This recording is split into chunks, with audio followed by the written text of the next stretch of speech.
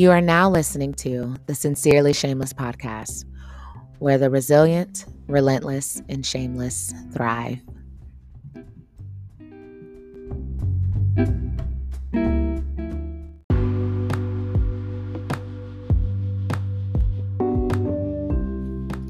What is up, Sincerely Shameless community, family, and friends? It is your favorite host, Sarah J., the founder and creator of the Shameless brand.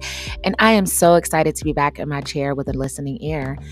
I am just getting back from vacation, and let's just say all I did was sit in the sun, think about you guys, think about these never-ending bills, and relax. Now, I don't know if that's a great combination on the beach, but I did it and I made it back safely. Again, you are now tuning in to the Sincerely Shameless podcast.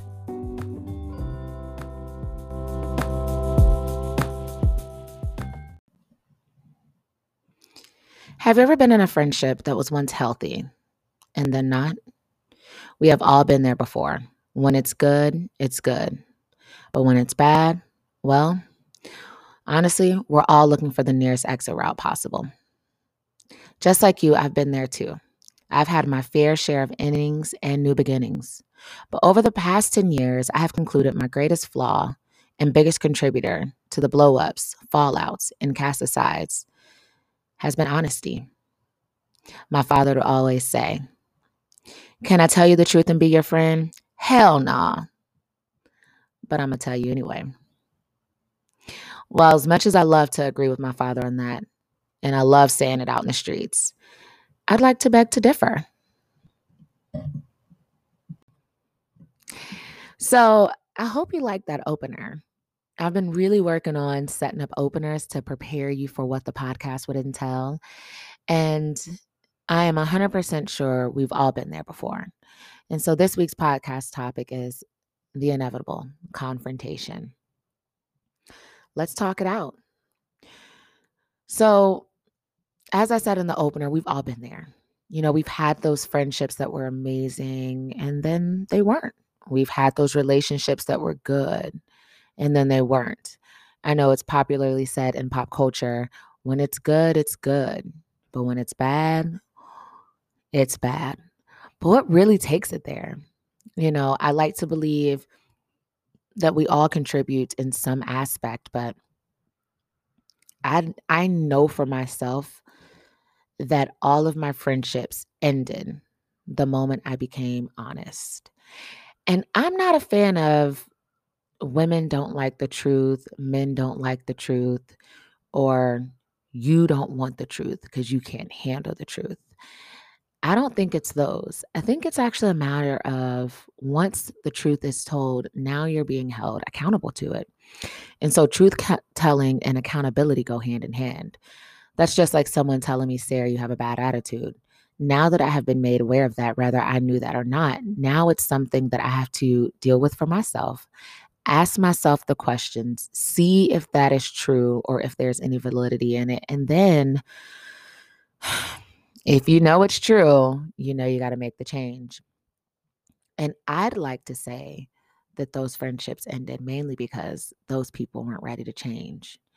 And since I called them out, they felt that it needed to change immediately. And like I said, I beg to differ. So when telling the truth, there's a few key things that are necessary. And I want to offer those things up in hopes that they can help better our relationships and or allow them to end amicably. But before I do that, y'all know I got a story time.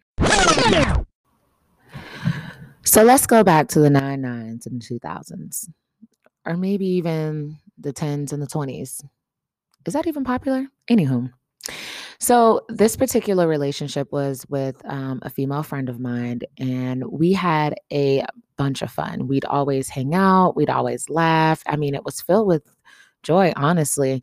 But there was this thing that I continued to feel every time we'd hang out, and it was more than one person. I constantly felt like she would kind of diminish me a little bit by just throwing, little cheap shots, not the $5 and $10 Patron shots, just the Smirnoff and Svedka vodka, nothing expensive, like For example, if I had my hair done and someone complimented my hair, yo, Sarah J, I really like your hair. She'd reply with, I mean, it only took her 10 hours to do it. And I'm like, oh, well, thanks. But I didn't need the people knowing that, I couldn't afford to get my hair done. And it took me 10 hours to do them. And I probably have carpal tunnel, but thank you for mentioning that. Another great example would be someone complimenting me on fitness. Oh, wow. Sarah, you're looking really good. The response would be, oh, I think you're bulimic, or I think you're anorexic, or maybe you have body dysmorphia. It'd probably even, and publicly, you guys, publicly, that would be the thing. And at first I thought it was like, how we are. We joke on our people, like you got to have tough skin to have friends within the African American community. So, I thought it was like, haha, oh, body dysmorphia, or, whatever. Shame on me, obviously, because that wasn't the case.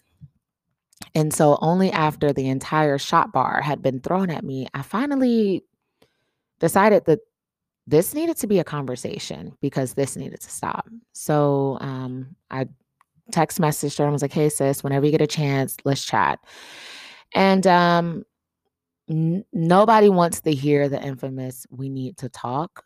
But I like to believe that that's a really great way to start the conversation, mainly because we got to open this thing up, right? And this isn't a joking matter. So she gave me a call and I was like, what's going on? Everything okay? How are you? Definitely wanted to temperature check to make sure that there were no other outside interferences that could either amplify this situation to a full-blown argument or some form of violent act. And so I, politely said, hey, over the last couple of hangouts we've had, I feel as if you have, diminished me in ways that aren't friendly, and it doesn't feel like love. And I just wanted to put that out there in hopes that that's something either A, you're willing to change, or B, you're not, and let me know so I can exit stage left. Because someone's emotional well-being and esteem shouldn't have to take hits from inside the friend circle, right? And so the response was a lack of accountability. It was, that's just who I am. That's how I talk. Like, that's how I've been talking to you since day one. This is, I'm not changing up for you. I've been doing this for umpteen years, yada, yada, yada. And I'll be honest, the friendship ended. So what went wrong? What went right? Let's look at it. So for myself, I'll take 100% accountability, because day one, she was throwing shots. I thought they were funny. I didn't feel like I was being victimized by Regina George or personally attacked until I felt victimized by Regina George and personally attacked. But in that moment, now looking back, I should have corrected that behavior, right? Secondly, my tone. When I reached out, I should have been more mindful of my tone. Yes, we needed to talk, but the tone could have been different. And thirdly, I could have checked my ego.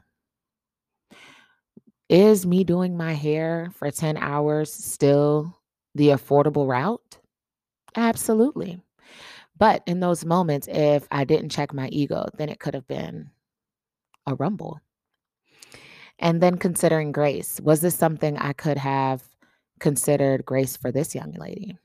So let's kind of just walk through it, because I want us to be able to talk it out, right? I don't want us to be in the position to where we're constantly ending friendships and relationships due to confrontation.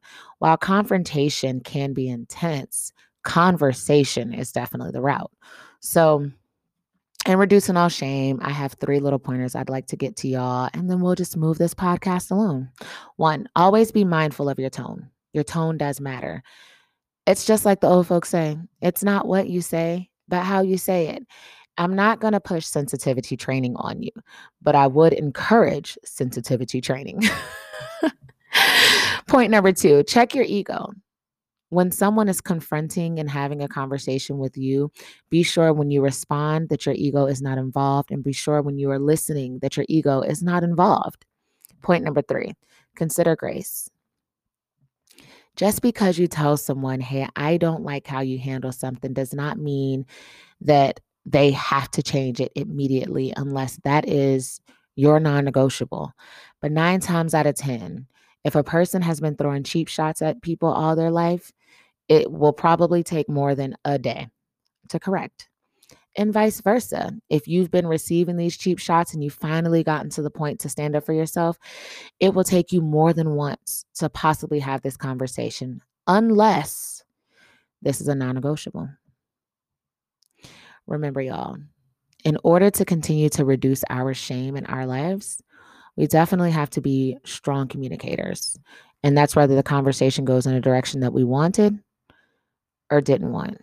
The intent, the tone, the lack of ego, and grace all plays a huge part.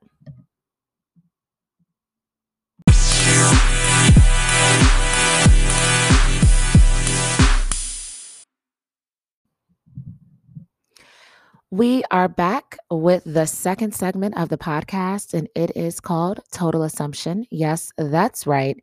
This is the segment of the podcast where we look at instances in my life, and maybe even yours if you slide in my DMs, of moments where we totally assumed. Total assumption only decreases joy and increases the opportunity for cynicism.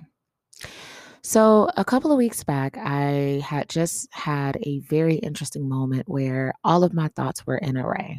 I felt like a lot of the work that I was doing was not really contributing to anything. I felt like the money I was making wasn't mine to spend.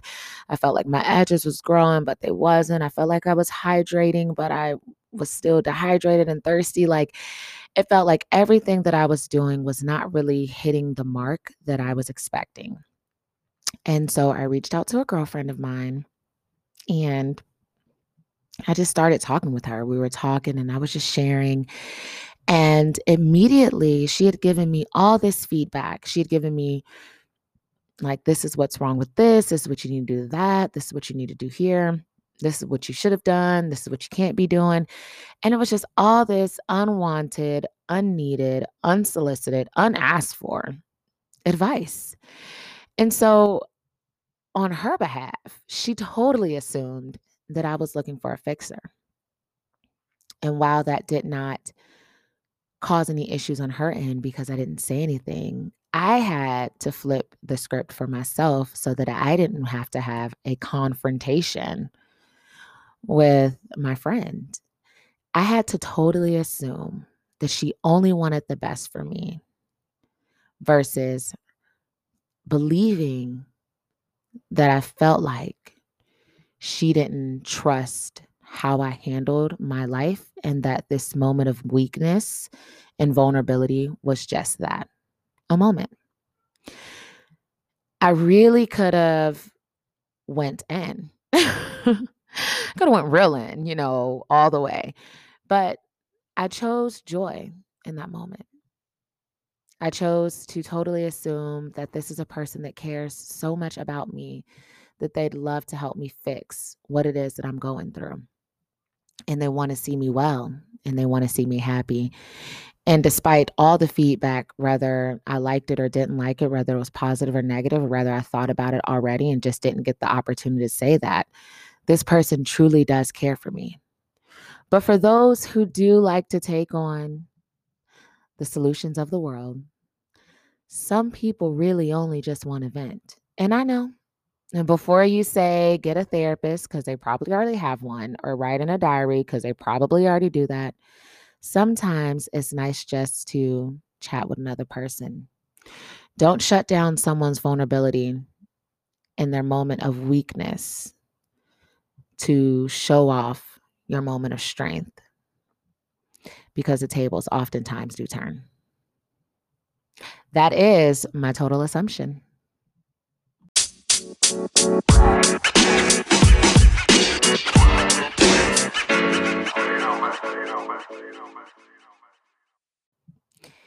And I am back with Candidly Sarah J. Candidly Sarah J is the moment where I offer a tip and a resource. So, this tip is going to be to allow adversity to grow you and not destroy you. And the resource, well, your yesterday. So I was recently at work and a young man who was about the age of 19 had been chatting with me. We had a really long day in working and in this job, I was actually serving on the floor, slinging these salmons, y'all. So working in the restaurant and this young man who was 19, and I'm thinking to myself, like, my God, I have a solid, like, I don't even know, is it 11 years? But on him, but he's just unhappy and he is complaining. And I didn't say anything because really and truly, while I love operating under, the Shameless brand and as an encourager and a motivator, when I'm at work, y'all, I'm at work. Okay. I'm carrying 50-pound trays. I'm putting the salmon on the table. I'm dropping these drinks and I'm trying to collect these 20% tips. Okay. But his mood had been really intense and it was starting to shift the atmosphere a bit. And so he came to me and was just like, Sarah, I don't see how you're doing this. And, I'm just really, really upset. And, I just told him, I said, hey, listen, you're 19 and you're doing this. And he's like, well, I could be doing something completely different. I said, okay, well, then go do that. And he was like, but, I'm going to do this. And I said, okay, well, let's do this. You're here. You're making money. You're 19. You have 80 plus years potentially left to live. And you are complaining about slinging salmon. Okay. Life is going to offer so many more issues. And if you can conquer this one, I can guarantee you'll find joy and happiness in other areas of your life sooner than others would because you allowed adversity to grow you and progress you and not destroy you. And so he was like, well, Sarah, you don't know how long I've been doing this. I've been dealing with this since November. And I'm like, so you've been dealing with this type of work environment since November? He said, yes. I said, listen, I got a solid 10 plus years on you. And I've been doing my podcast. I've been writing. I've been reading. I've been practicing in the mirror. I have been working 2-3 jobs. I have been doing a lot of things for longer than 8 months.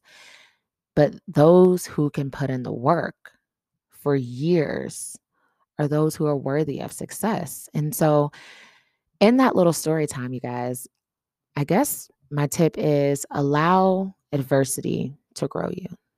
Allow adversity to progress you. I remember the first time I heard that word, I was in 11th grade, and my basketball coach had told me, like, you've been through a lot of adversity. And I was like, bruh, somebody pass me a dictionary because I didn't know what that meant. Okay. And I had to look it up, and I realized that there was a strong difference between adversity and trauma. And what my coach didn't know is not only had I experienced a lot of adversity, I experienced a lot of trauma, and that became very resilient to it, but I still allowed it to make decisions for me going forward. So I became a little jaded and I became a little cynical. And once upon a time, I was once that guy who I was just telling you about in the restaurant, doing the work unto nothing because I was complaining. Instead of saying, let me find joy in this moment. So when I'm done with this moment, I can move forward. And it's easier said than done. Trust me, I have moments all the time. But when you allow adversity to grow you in one season, I guarantee you the next season will be that much easier. Not because the season's easier, but because you've progressed.